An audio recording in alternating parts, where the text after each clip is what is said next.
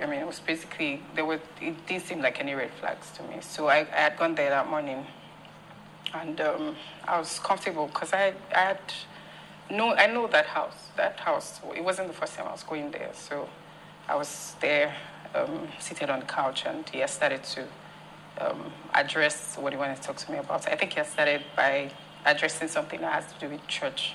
I can't particularly remember the details now, forgive me, but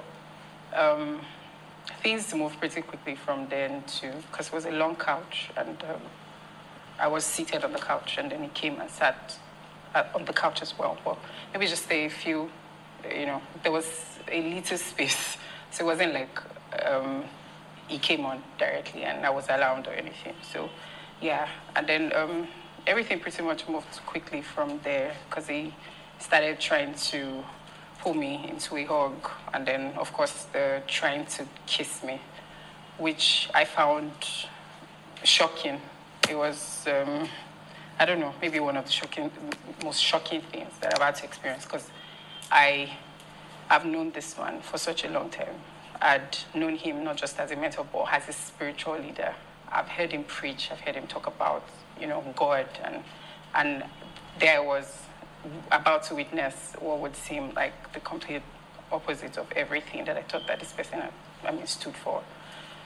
So yeah, all I can remember is saying, you can't do that, you have to stop. Like, I remember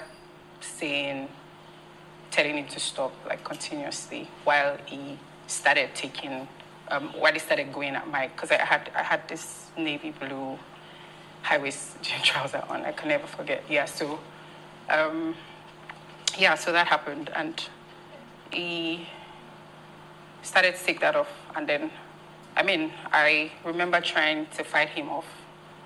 It was a couch. There was, I don't know, even if there was anything that I could grab, I don't know if I thought to grab anything, to be honest. Maybe I was too shocked, maybe, I don't know. I remember I kept on asking him to stop, and that he just kept going.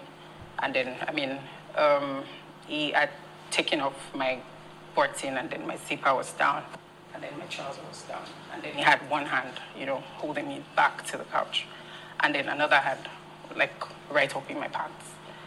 I think at that point, I pretty much just knew what was about to happen. And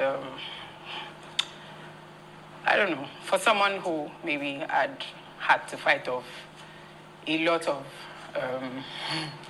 I'd had to fight from maybe when I was a teenager. I've had to maybe fight sexual abuse of some level or the other. That's what women practically do. I just felt like I had put myself in this place.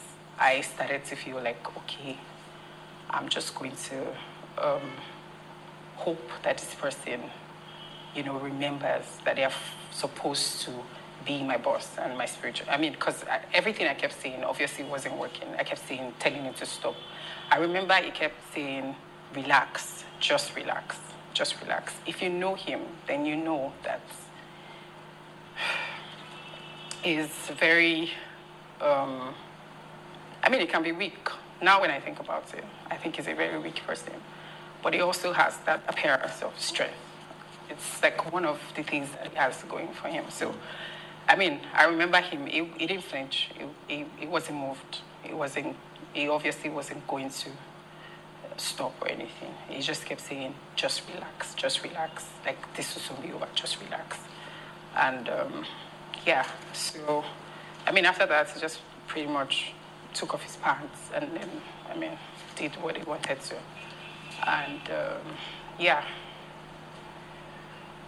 as soon as that was over, and he saw that I had already started crying, I had tears. I wasn't shouting or anything at this point. I was just,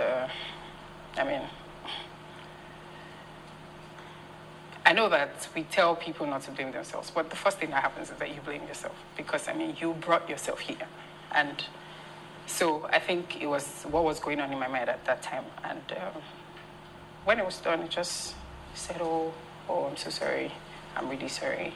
I didn't mean to hurt you. Like, he started to apologize. So he flipped from the sweet, amazing person who was my mentor to the person who I could barely recognize.